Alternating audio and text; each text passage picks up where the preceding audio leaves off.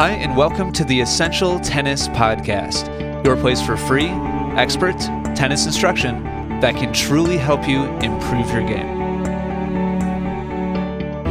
Hi, and welcome to episode number 254 of the Essential Tennis Podcast.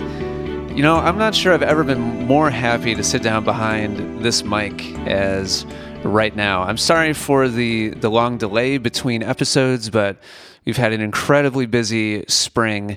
The whole Essential Tennis team was out in California for Indian Wells in March. We did a lot of clinics. We worked with a private student. We did a meetup on the grounds of the BNP Paribas. And again, when I talk to players that have been following Essential Tennis and they're really, really enthusiastic and they appreciate what we're doing, over and over I hear, I started with the podcast. And it amazes me over and over when I meet people, when we go out and talk to players, talk to fans. So those of you who are listening to my voice right now, thank you so much for your support. Really appreciate it. I want to dedicate this episode to Bill D. He wrote me an email recently. He said, I'm a high school tennis coach, and you've helped me out in some of my own thinking about coaching. I'm also in communications in my other life, and I think your production values are pretty good as well. Sometimes I come across a podcast that has decent content, but the speaker sounds as if he's in a tin can, and I give up on it. Thanks for the work, and keep it up. Thank you very much for that, Bill. Appreciate it. So today's podcast episode is going to answer an amazing question from Richard. He wrote to me recently and said, I'm back playing tennis at my local club, a small club in Dublin, Ireland, after more than a 20-year absence. In my youth, I was a very keen player, constantly looking to improve and make the school team, spending whatever time I had trying to improve, hours doing serve practice, hours upon hours hitting against a wall, etc. Now with two young kids, 4 and 3, and a full-time job, I have a renewed passion for playing and improving my tennis. To that end, I've set myself a goal of winning the club championship this summer. I've begun some coaching sessions. I'm taking notes of my potential opponents and practicing as much as I can whenever I've got time. My question is, how can I shape my preparations even more to give myself the best opportunity of doing well at achieving my goal? Wishing you and the team all the best. All right, Richard. Awesome question. And so today we're going to talk about how to prepare for a tennis tournament. And I'd like to make a quick side note to those of you listening. This answer I've tailored specifically for Richard in his situation. Right now, we're almost within the month of April 2017. And I shot Richard a quick reply and asked him when the tournament is. It's not until July. So we have 3 full months to get Richard as prepared as possible for this tournament. So how do we do that? And I'm going to actually make specific recommendations on weeks 1 and 2, do this, and weeks 3 to whatever, do the other thing. So I'm going to actually lay out a plan for Richard. And so your specific situation scenario may be a little bit different, and what you're motivated by may be a little bit different. We're going to talk about that as well. The fundamental principles can apply to anybody. So listen carefully to how I'm going to lay this out and what the important factors are that you need to be aware of, and then you can apply the same principles to your own situation and scenario. So before we get to the specific plan for Richard, first, it's really, really important to be aware of and to think about the tension between improvement in our tennis and results on the courts. Those two things are, in principle, at odds with each other. And that's because the only way to make significant improvements in your tennis game is to do something fundamentally different than what you're doing now. If you do the same thing, then you'll get the same results. If you hit your forehand with the same technique, if you hit your volleys with the same technique, if you play the same patterns of play, if you have the same general strategy against opponents, you will have the same results. The only way to have fundamentally different, aka better results, is to leave what you're comfortable with now and do something that's improved. And that means doing something different that doesn't necessarily feel right or, quote, natural right away. And so frequently doing something different means worse results at first because of that unnatural feeling, because of that discomfort. At first, it might feel like we're actually taking a step backwards, and we may be actually doing that in reality. And there's a sacrifice in doing that. In leaving our comfort zone, there is sacrifice there. And not everybody's on the same page about which is more important. This is the first critical thing to be self-aware of. What do you value more on the tennis court? Do you value improvements or do you value results, aka winning? Just quickly, just as way of illustration, if you completely value one over the other, then that's fine. Just know that, be aware of it, and go all out, go all in. So if you have total commitment to improvement, all you care about is executing your technique better than the time before. There's a lot of people like that. They just love technique and they just want to look good. And they have a lot of joy and satisfaction in learning how to swing the racket a little bit better every single time. That means that you'll take your projects, your technique projects, and what you're working on into matches. And that means that you can't really care if you win or lose. As long as you see technical improvements, then you're totally satisfied by that.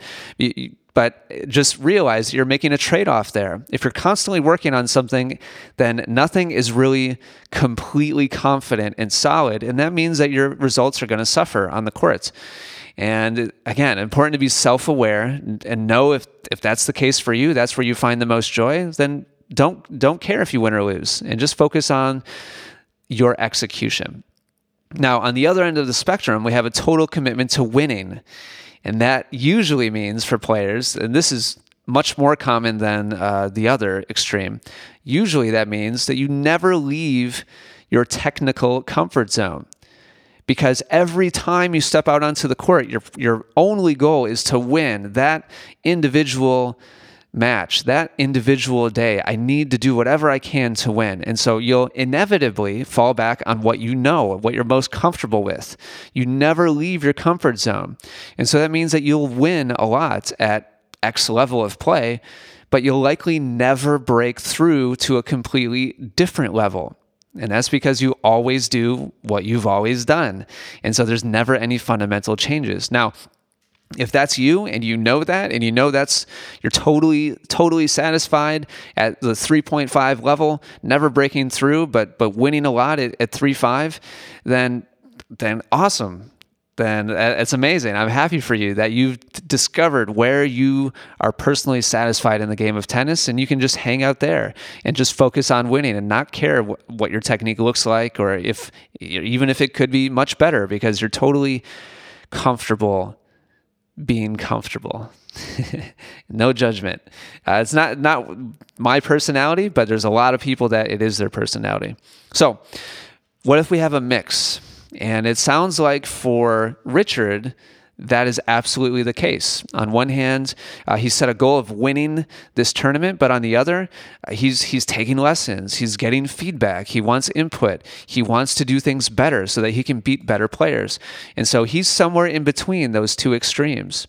And it'd be good, Richard, for you to think about where exactly you fall on that sliding scale between improvement and results and winning.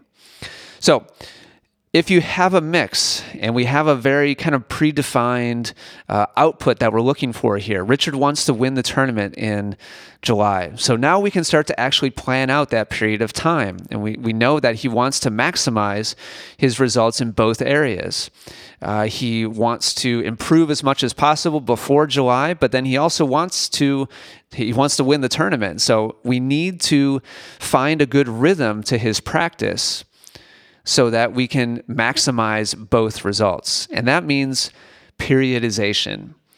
And periodization, if you're not familiar, I actually looked up the definition just so that I could read it to you in case you're not familiar. Periodization is the systematic planning of athletic or physical training.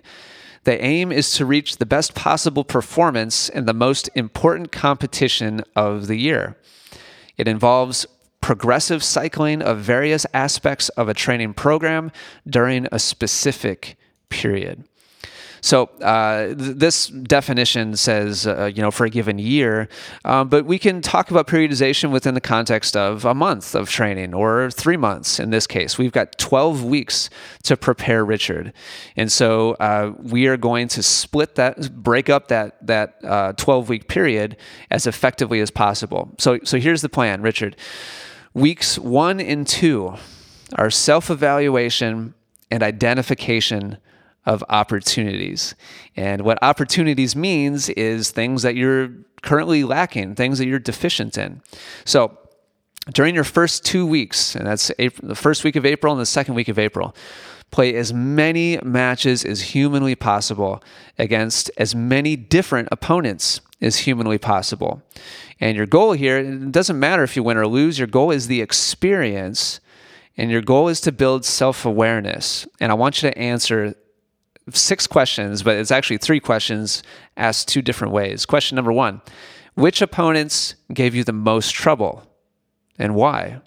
Why was that? Question number 2, which specific shots let you down the most and how? And what I mean by how, so let's say your answer is, well, my backhand let me down the most. Well, did you hit it into the net? Were you late, and so you missed wide to the left as a right-handed player? Did you tend to float it and push it long? How was it that specific shot let you down? And question number 3, what patterns of play occurred most frequently to lose you points? So was it your opponent's forehand down the line to your backhand? Was it where you lost most frequently, your opponent approached the net and you just couldn't come up with a passing shot? What patterns of play occurred most frequently that led to you losing points? And then answer the same 3 questions, but in a positive way. So which opponents gave you the least amount of trouble? Who were you just able to dispatch of totally naturally, and why? Which specific shots gave you the most success and how? And what patterns of play occurred to give you a win result in a point the most frequently? So answer those 6 questions.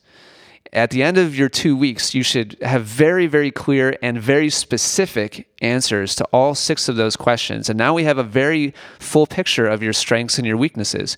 And that leads us into week 2 to 8 of your plan. And that is game development. So during those 6 weeks out of our 12 weeks, what you're going to focus on is improvement of your weaknesses, and you're going to focus on keeping your strengths sharp. So we have, if you do your job in week 1 and week 2, you have a very clear picture of what your strengths are and what your weaknesses are. By the way, I highly recommend you use video for all those matches. Watch as much of them as you can so that you have a third person perspective. Telling you, I don't know how many times, I'm just going to make it my goal to just say this in every single podcast episode. You just need to have that third person perspective, because your internal experience more than likely is very different from what's happening in reality. So do yourself a favor, and at least 1 or 2 of your matches that you go out and play for evaluational purposes, record it and watch it. It'll open up a whole different perspective to you. And so after you're done with that, you should have a clear picture of your strengths and your weaknesses. And during the 6 weeks between week 2 and week 8, I recommend that you spend 80% of your time improving your weaknesses. That means changing your swings to be fundamentally more sound than they currently are. It means making technical improvements. And the only way that's going to happen is through purposeful practice. Focused practice repetitions, and use video as much as humanly possible so that you're aware of where you're starting from, and you have maybe a pro comparison of kind of your ideal where you're headed, and you can actually track your practice. Imagine that, and know whether or not your technical patterns are actually getting any better, objectively speaking, and not just guessing based on how it feels. So 80% of your time, and get on the court as much as possible during those 6 weeks, and create a plan to follow. If you don't have one, we have a free resource at tennispracticeplan.com. Tennispracticeplan.com. That's a good place to start. The other 20% of your time, use to keep your strengths sharp and confident. So it could be against a hitting partner with cooperative drills, could be with a ball machine, could be a coach feeding you. What I don't recommend during those 6 weeks is doing much competitive hitting. I would avoid competition at all costs during those 6 weeks and focus exclusively on game development, meaning making changes. The reason for that is, as soon as you go to play a competitive point, you will automatically and naturally revert back to your comfort zone. And what is your comfort zone? Your old, tired habits, the very technical patterns that we're trying to change.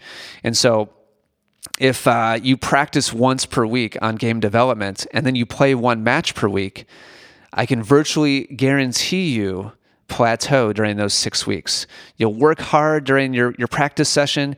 You'll really mean it. You could be very focused and really spend your time wisely. But as soon as you walk back out onto the court for your match, you'll go right back to what you know already works. One time per week is not enough to develop a brand new habit in a forehand or a serve or a volley. And so you'll cycle back and forth between great practice and then a match where you go right back to your old way of hitting. So I recommend that for those 6 weeks of game development, you do little to no competitive hitting. Just focus on game development. Okay, so 80% of your time improving weaknesses, 20% of your time keeping your strengths sharp and confident. And then that brings us to week 8 through 12, the final 4 weeks. So you've made some improvements. We've left your comfort zone. You've worked hard to start developing new habits, doing different things, fundamentally better swing paths and fundamentally better movement patterns than what you were doing before. So now, during those last 4 weeks leading up to the tournament, I recommend that you leave that hardcore development phase and you go back to competition. Transition back to competition. Play as many matches as you can again against a lot of different players and see which things stuck. So maybe you had 3 different weaknesses that you were working on, making changes. You worked on just keeping your strengths sharp and confident. Maybe just 1 or 2 of those technical changes will stick when you go back to match play. And the third one, you kind of go back to your old habit. You know what? It's still time very well spent. Don't feel frustrated or bad about that. It's super, super common. And it just means that you needed a longer period of time to actually make all 3 of those habits stick. Maybe that third habit was an especially tricky one. It was especially hard for you to be aware of what the better technique was. And so you just didn't quite pick it up as quickly. It's okay. Don't beat yourself up over it. Realize that in that specific example, you've got 2 new habits that you can now take into a match, and you've become a fundamentally better tennis player. It was time very well spent.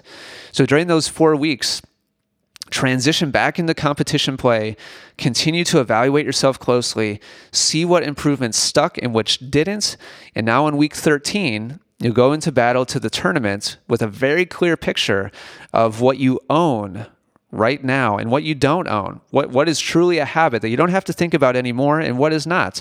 And the things that are not true habits where you do not have to think about them anymore, just let them go. Put them over on the side of the road. You can pick them up again later when you don't have to worry about your results again. But if you take those projects into that tournament, I can promise you your results will not be as good as they could be. Even if that new habit is much better than your old one, if it's not a habit that has stuck, then you'll be uncomfortable flip-flopping back and forth between your 2 different swings, and that is not any way to be comfortable and play winning tennis. So the things that haven't truly stuck, let them go, and go into battle with the things that you know you own right then and there. That's your plan. That's your 12-week plan, Richard. I hope that's super, super helpful. And focus is critical here. During the evaluatory phase initially, really important so that you get a clear picture of what's going on. During the game development phase, really, really critical so you don't waste your time. And then during the final transition period into competition again, super, super important that you're focused, you pay close attention, and be honest with yourself about what's working and what's not, so that you can go into battle with the best tools that you could possibly put in your toolbox and not shaky ones that could possibly let you down. So there's your periodization plan, Richard. This is how I recommend you use your next 3 months. And if you're listening right now and your name isn't Richard, you can use these same principles.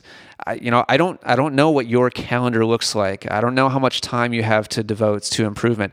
I don't know what your preference is for improvement versus results versus wins. Maybe you're hardcore one or the other. You need to answer those questions for yourself and then use the same principles that we just talked about and apply them to your specific situation. If you do so, I can promise you much more success, much more satisfaction, much more fun on the tennis court, because you'll be spending all of your time in a very purposeful way, and you'll find much more success on the court, and whatever success means for you. We're all a little bit different in that way. And again, make sure you go to tennispracticeplan.com to give yourself a little bit of a jump start there. We'll give you a step-by-step practice plan to follow. You can tweak it and make it, kind of personalize it depending on what your strengths and weaknesses are, but it's a really good structure that you can tweak for your own needs, and a free resource that will give much more focus, much more purpose to every ball that you hit on the courts. A little bit longer episode today. I hope you enjoyed it.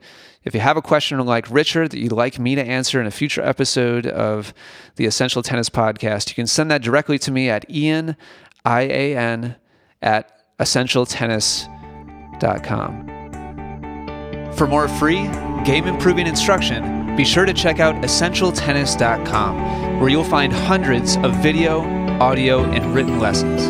Also, be sure to subscribe to Essential Tennis on iTunes and YouTube, where we are the #1 resource in the world, providing passionate instruction for passionate tennis players. Thank you so much for listening today. Take care, and good luck with your tennis.